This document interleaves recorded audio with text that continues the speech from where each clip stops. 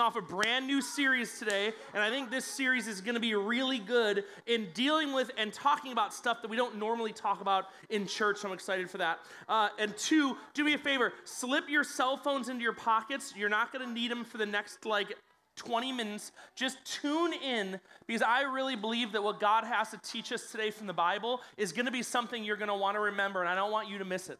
Let me tell you that I missed you. I was not here last week. I was in Houston. Mark's been to Houston. Jeremy's in Houston right now. I went to Houston. This is the Houston t-shirt I got, a very cool t-shirt. And I went there with a couple students and some other staff from the church. And we were just doing ministry there and helping families recover from the hurricane. It was traumatic. The situation in Houston is still traumatic. Houses that look totally normal on the outside, when you walk in, there are no walls, there are no floors. Some of them don't have ceilings because it all had to be ripped out because the hurricane waters were so high in these houses. And it's in a very, very poor community. And it's a blessing that churches like ours and other great churches like the church in Houston get to help these families out through really difficult times. The youth pastor from that church, her name's Shannon, she's going to be coming up to California from Houston hopefully in the next month or so, because I want her to tell you the story of what's happening in Houston. I want you to hear it from her, and you're going to. It's going to be great. We're going to take more teams to Houston. So if you're interested in Houston, you're like, man, I'd love to be a part of that, just keep it in your mind, and you'll hear me talk about it at some point. So, we're doing this series, it's called Wrecking Ball. If you have not been on YouTube, there's this website, it's called YouTube. There's videos on there. There's a new technology. And there are hilarious, awesome videos of wrecking balls completely destroying things. And I like to watch those videos. I think they're very, very funny. And there's times in our lives that wrecking balls hit our lives. Not real wrecking balls. It's not a big, Bob the Builder kind of machine. There are moments, though, that feel like it destroys us the exact same way. There's things that happen in our lives, these big, hurtful moments, like these big moments of darkness, moments of loss, moments of pain, and they hit us and destroy us like only a wrecking ball could, and sometimes we don't know what to do. That's what we're going to be talking about through this whole series. There's the theme verse for this series. If you're going to memorize any verse, this is the verse I want you to memorize. Psalm 34:18. The Lord is close to the brokenhearted, and if you're like me, you probably have experienced brokenheartedness at some point. And he rescues those whose spirits are crushed. And I love Bible words. I love how the Bible speaks to us. Even though it was written so many years ago, it applies today. We can understand it today. Because I've had times that I have felt completely crushed in my life. And knowing that God is not too busy to worry about me when I'm at my worst makes me feel confident that I can survive it. Let me tell you this deal. Most people are afraid of things. I want you to ask yourself this question. What is the thing that you are most afraid of? What are you most afraid of? And everyone has a different answer to this, but everyone's afraid of something. I Googled it. Here are some of the top answers. Number one thing people are afraid of are spiders. Could you imagine spiders crawling all over your face? And it's I couldn't imagine that. The number two thing people are afraid of is heights still. And this is actually one of our JHM life group leaders, Brian Hahn, jumping out of an airplane. I'm not afraid of heights. I would jump out of an airplane, but a lot of people are very afraid of heights. And the third thing, this is the top three things, people are afraid of public speaking. Okay? I get nervous public speaking sometimes. Sometimes, even right now, I feel like I'm going to throw up right now. I'm so nervous. No, I'm kidding. I'm not going to throw up. But some of you get put on the spot, and you got to be, you're the one the teacher calls on, and you're going to raise your hand, and you got to stand up and talk in front of the whole class. You get really nervous. Public speaking is a nervous thing. I'm afraid of the dark. That's my big fear. Okay? When I was a kid, at my house, I don't know if anyone in here has ever been in a house with a power outage. So you're in the house, and you're watching TV or listening to music, and you got stuff going, and then just randomly everything just shuts off all at once. It's like everyone just hit the off button. One time I was at my house, and I had my TV going, and I had, my music playing, and the lights in my room were on, and I had my hair, my blow drying my hair. That's how old this story is. I had hair, beautiful, long. So, and I'm blow drying my hair, and then it tripped the circuit, and everything just went dead. Totally dark. And I knew what I had to do. It was just a circuit thing. I had to go down to my basement. I had to, find the circuit. So I walked down to my basement, pitch black, pitch black. Walked down to my basement. The circuit box is on the other side. So I walk across the basement floor, nervous, feeling like someone's watching me. When I'm in the dark, I feel like someone's watching me. They're looking to get me. And I find the circuit box, and I kind of feel around, which feeling around electrical stuff with there's no lights is a dumb thing to do, but I'm doing it. And then I find the right circuit and I flip it, and it's still dark downstairs. The lights went on upstairs, and I book it to the stairs because I'm convinced that someone, like I just have this feeling someone's behind me and they want to eat me. And it's from the movie It. Like when I was a kid, I saw the movie It, and it totally, and you guys, I don't know if you saw the new one. The old one is way scarier than the new one. The old one is like I'm still scared of like clowns. It is. I'm still scared of clowns. And I'm afraid of the dark. And here's the thing. And maybe you're like, listen, I'm not afraid of the dark. The dark doesn't bother me at all. But this is the thing we can all agree to. I'm going to put up here on the screen. This is the thing we can all agree to. Regardless, no matter how we react to sudden darkness, I think we can all agree that when the lights go out, there's one common goal: to find the way back to the light. You're afraid of the dark and the lights go out, you want to find light. If you're at camp and you're walking through camp and the flashlight goes out, you might not be scared of the dark, but you want to find light. But sometimes we find ourselves in darkness in our own life, and we don't know how to get out of that. Maybe something's happened in our life, something has hurt us, we've been hurt, someone else is hurt, maybe decisions were made that have a huge effect on us and we don't know what to do. And here's the thing, and I don't know if you've ever asked yourself this, but maybe here's a chance. Ask yourself this, and maybe you're on the screen. Ask yourself this question. Has life ever felt dark because of a tragedy you experienced or because you were hurt deeply by something or someone? And I have some examples of this. There is a global example. So, everyone's been hurt by something. Things affect us. We're all affected by something. Maybe global stuff. Maybe there's a terrorist attack, or you hear stories of starving children in other countries, natural disasters. You hear these stories and you're like, oh my God, like this has an impact on you, but it feels so far away that it doesn't like maybe change your daily behaviors, but it's a thing that happened. Then there's community examples. Here's a couple examples. There's a big storm or like a big fire. Remember there's the fire that happened in Tustin a couple weeks ago, and it was like burning everything down the 91. And like you hear that and you're like, there's a little nervousness there maybe. Like, could that happen where I live? Like I feel like I live pretty close to that. Like I'm nervous about that. You see a car crash. When I was in school, one of the teachers passed away when I was in school. And I remember how much that affected me and I didn't really know the teacher that well, but it was a teacher in my school. And hearing that she died, like it was the first time I really had, any encounter with death. And like I remember that had an impact on me. I talked to my mom about it that night. And then there's like personal examples. So here's some personal examples. These are things that I think all of us in our personal lives. Parents get divorced. My parents got divorced when I was 7 years old. That had a huge impact on me. Loss of a family member or a friend. Like someone, not just someone you kind of know, someone who's really close to you. The death of someone close to you. Or getting bullied. Getting bullied has a huge impact on how we don't even look at the world, but how we look at ourselves and how we feel about ourselves. Over the next 3 weeks, these are the topics we're going to be talking about. Because I think these things can come into our lives like wrecking balls and totally destroy us if we are not paying attention. Now, here's the truth. When these things happen, everybody reacts differently. It's up here on the screen. I want you to write it down in your notes. Everybody reacts to hurt differently. Everybody. So maybe you're thinking, man, I feel like when I'm hurt, like I kind of bottle it all up inside because I don't want people to know like how I'm feeling.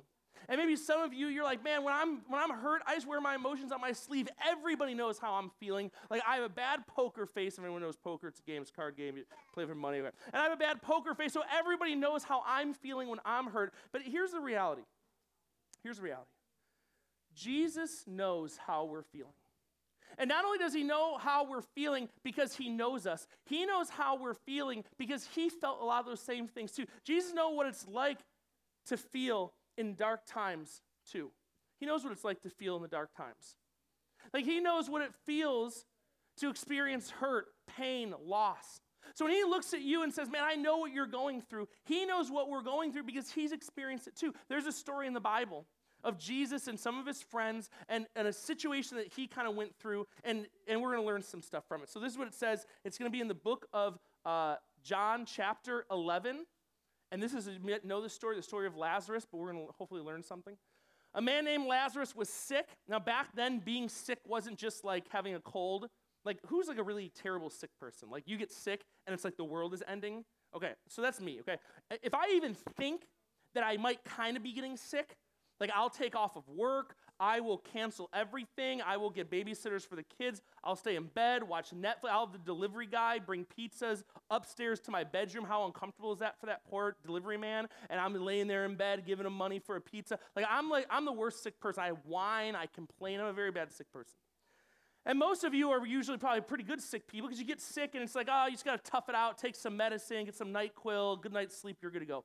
Back then, if you got sick back then, it was like you're planning your funeral. Like, right now, if you get sick, it's like, oh, man, I'm like not feeling well, my stomach's kind of hurt. It's like, oh, take some Pepto-Bismol, you'll be fine. Back then, if you're like, oh, man, I'm feeling sick, my stomach hurts, be like, man, you better get your affairs in order. Like, I don't think you're going to make it. Because they didn't have doctors back then. Like, they didn't have doctors and medicine and all the things that we have today to help us feel better. They didn't have that. So getting sick was a huge deal. So this guy Lazarus was sick. He was from Bethany, a village of Mary and her sister Martha. This Mary, whose brother Lazarus now lay sick, was the same one who poured perfume on the Lord, that's Jesus, and wiped his feet with her hair. So if you don't know that story, you should look up that story. It's a really good story. So the sisters sent word to Jesus, Lord, the one you love is sick. So this is a really important thing because Jesus has friends. Okay, if you ever think, well, how can Jesus relate to me? This guy in the Bible, guy walks on water, I don't walk on water. Like, how can he relate to me? Well, he can relate to you because he does the same kind of things you do. If you have friends, you can relate to Jesus because Jesus had friends. If you've ever been hurt by a friend, Jesus was hurt by friends. If you've ever felt bad for a friend or been emotional about a friend because they were hurt or they were sick, Jesus had the exact same thing. He had friends like you guys have friends. He can relate to you. And so he gets word that he is sick, and Jesus, takes action. This is what it says in the next verse that you're going to see it up here on the screen. On his arrival, Jesus found that Lazarus had been in the tomb for 4 days. So Lazarus is dead. He's in the tomb. He's been there for 4 days. Now Bethany was less than 2 miles from Jerusalem, and many Jews had come to Mary and Martha to comfort them in the loss of their brother, which is a totally normal thing. You lose someone, you go through something difficult. People reach out to you and like, hey, how you doing? Let us bring you a meal. Maybe if you're lucky, it's like, hey, here's some money. Like if you're really lucky, it's like, hey, I'm going to do your chores for you. Or don't worry about your chores. Just, hey, relax. And it's like a good, and that's what they did back then. They'd come to Mary and Martha's house and cook them dinner and talk to them. How you feeling? Can we help you? And like that's what they would do. And then Martha heard that Jesus was coming. She went out to meet him, but Mary stayed at home. If I heard Jesus was coming, like I would bolt out the door. Right? And I'm like, I mean that today. Like if I heard Jesus was like coming to town, I'd be like, I want to go see this guy. Like, and I don't even know him like personally, like face to face. Like I know him like in relationship with Jesus, know him, but like I don't know him face to face. Like these guys, they knew him face to face and heard he's coming to town. And Martha bolts out the door to go see him, and Mary's just sitting at home. You might think, Mary, what's Mary's deal? Why is she so lame? Doesn't want to see Jesus. Let's talk about pain and darkness for a second. When you go through something painful, everybody responds differently. Now, you might think, Martha, well, yeah, she wants to see Jesus, and that's just who she is. And maybe, she lost her brother Lazarus, but how she's dealing with her pain, like she's going to Jesus and she wants to talk to Jesus. You think of Mary, it doesn't say this in the Bible, so I'm kind of reading into it, but I know people who've lost before, and I know sometimes they spend days at home crying. They spend days, they don't want to see another person. They don't want to leave the house. And maybe that's Mary. She's so emotional about the loss of her brother that she can't even leave, bring herself to leave the house. She hasn't been bathing. She probably smells weird. Her hair's all messed up. Like she's just crying. Her eyes are all puffy. She doesn't want to leave the house. Now here's the thing I love about Jesus. I want you to write this down if you're taking notes. To me on the next slide. Let me see this. Mary and Martha had two different responses to what they were going through. If you think that you have to respond the way someone else responds, you are wrong, because everybody responds differently to dark times. Everybody responds differently to hurt. Everybody responds differently when they're going through something tragic and hard and upsetting and emotional. Mary and Martha handled things completely differently. And you might think, oh my gosh, what happened next? Well, this is what happened next. This is the next verse. Mary, Lord, this is what it says in the next verse. Lord, Martha said to Jesus, if you had been here, my brother would not have died. Now, I want you to write this down. It's going to be up here on the screen. This is when it came to Mary and Martha. Jesus met both of them where they were. Jesus could handle their hurt and confusion, and Jesus didn't judge them for grieving the way they did.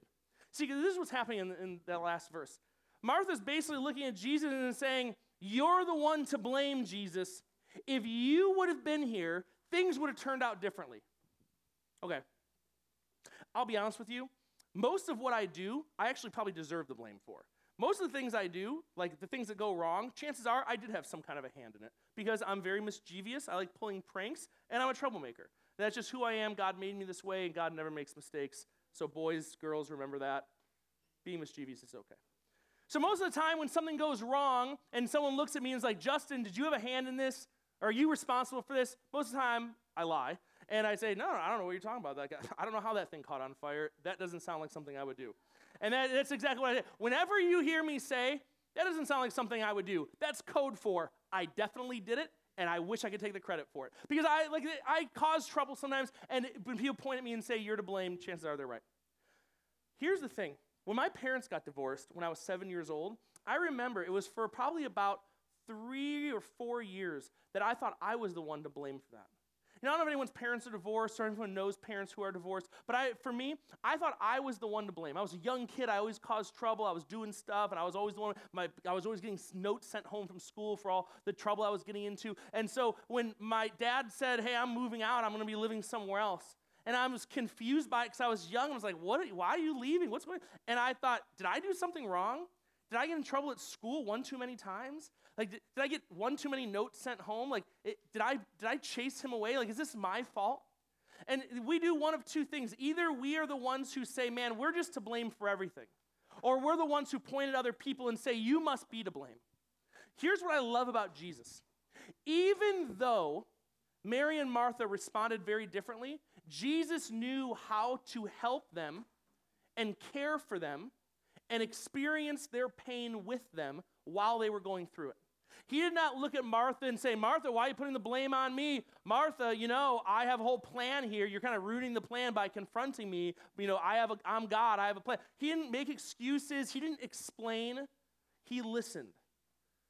He listened, and he showed care. He didn't judge. He didn't correct her. He didn't try to fix things. He listened. Here's what it says in the next verse. This is such a powerful verse. When Jesus saw Mary weeping, and the Jews who'd come along with her also weeping, he was deeply moved in spirit and troubled. Where have you laid him, he asked. Come and see, Lord, they replied. Jesus wept. Then the Jews said, see how he loved him. Now you might see the whole thing and be like, man, what does this mean? It seems kind of like wishy-washy, mamsy-pamsy, cuddly-fuddly, wuddly. Jesus understands our hurt in a way that you probably don't know. I want you to write this down. It's going to be here on the next screen. Jesus understands our hurt because he hurt. That verse, Jesus wept, is actually the shortest verse in the Bible. So if anyone ever is quizzing you on Bible stuff and they're like, hey, do you know any Bible verses? Be like, yeah, Jesus wept. What do you know? Put them right back on the spot and they'll flub up and you can make fun of them. Shortest verse in the Bible tells us so much. Tells us that God is not distant from people. It tells us that Jesus experienced the things that we experience. I don't know if how many in the room are criers. I cry sometimes. I'm an emotional guy. Knowing that Jesus cried too makes me feel more comfortable looking at God saying, I can relate to you.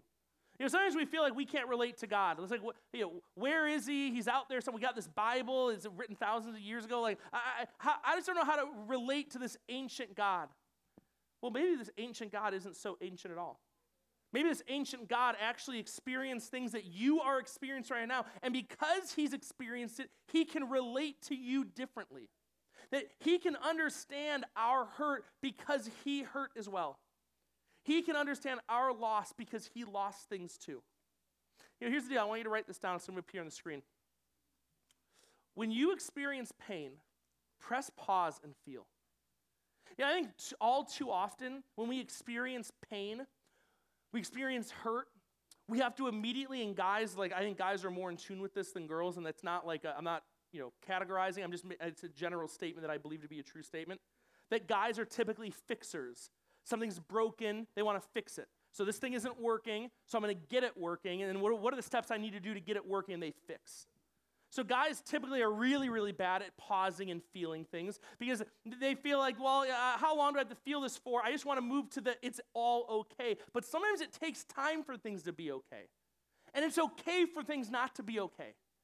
It's okay for you to be hurt, to be confused, to be angry. Here's the thing. If you've gone through something in your life and you haven't taken the time to decide how you feel about it, maybe you need to. Maybe you need to say, man, I've gone through something, whatever that thing might be for you. Loss, the pain of loss, hurt by families, you get bullied. So something's happened in your life. And if you're not able to put words to how you feel, maybe you've just gone just past it too fast. And you haven't given yourself the chance to experience how you feel. Feelings are an important thing. Let me write this down. It's going to appear on the screen. There's no one way to feel. There's just your way.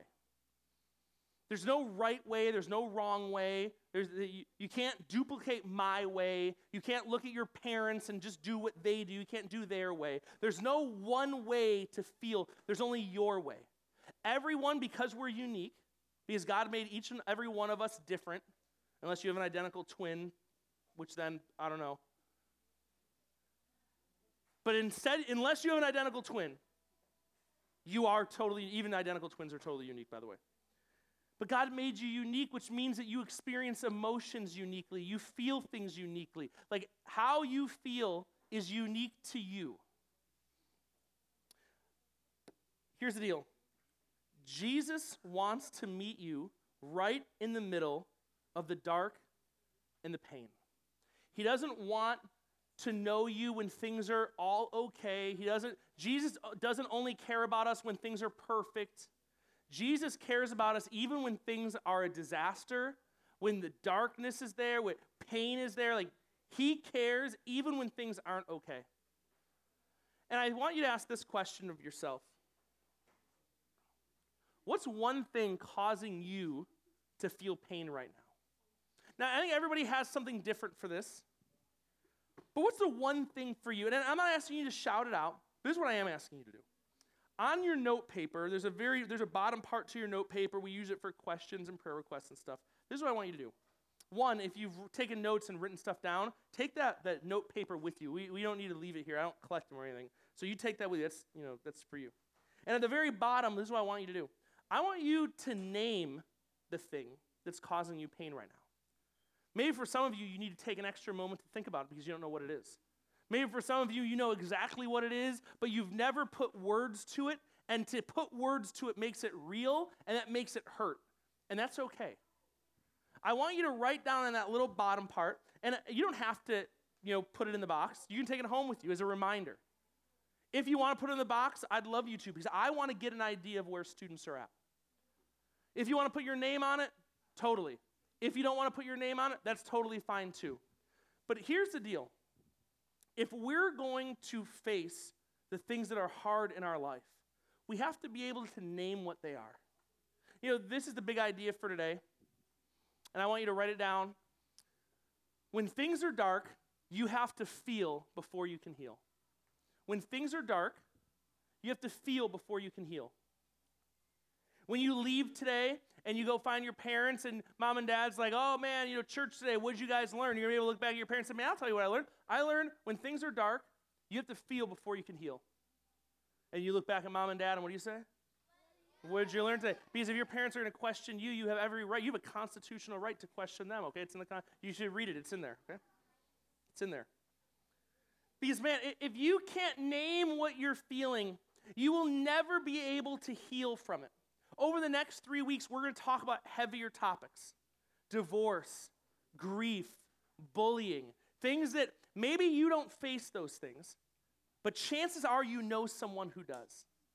And my hope over the next 3 weeks is that we do just this, that we take time to feel what we're going through or what we've been through, and that we then start to heal. And you might think, man, this is like really different than like what we typically do in junior high. It is a little different than what we do in junior high.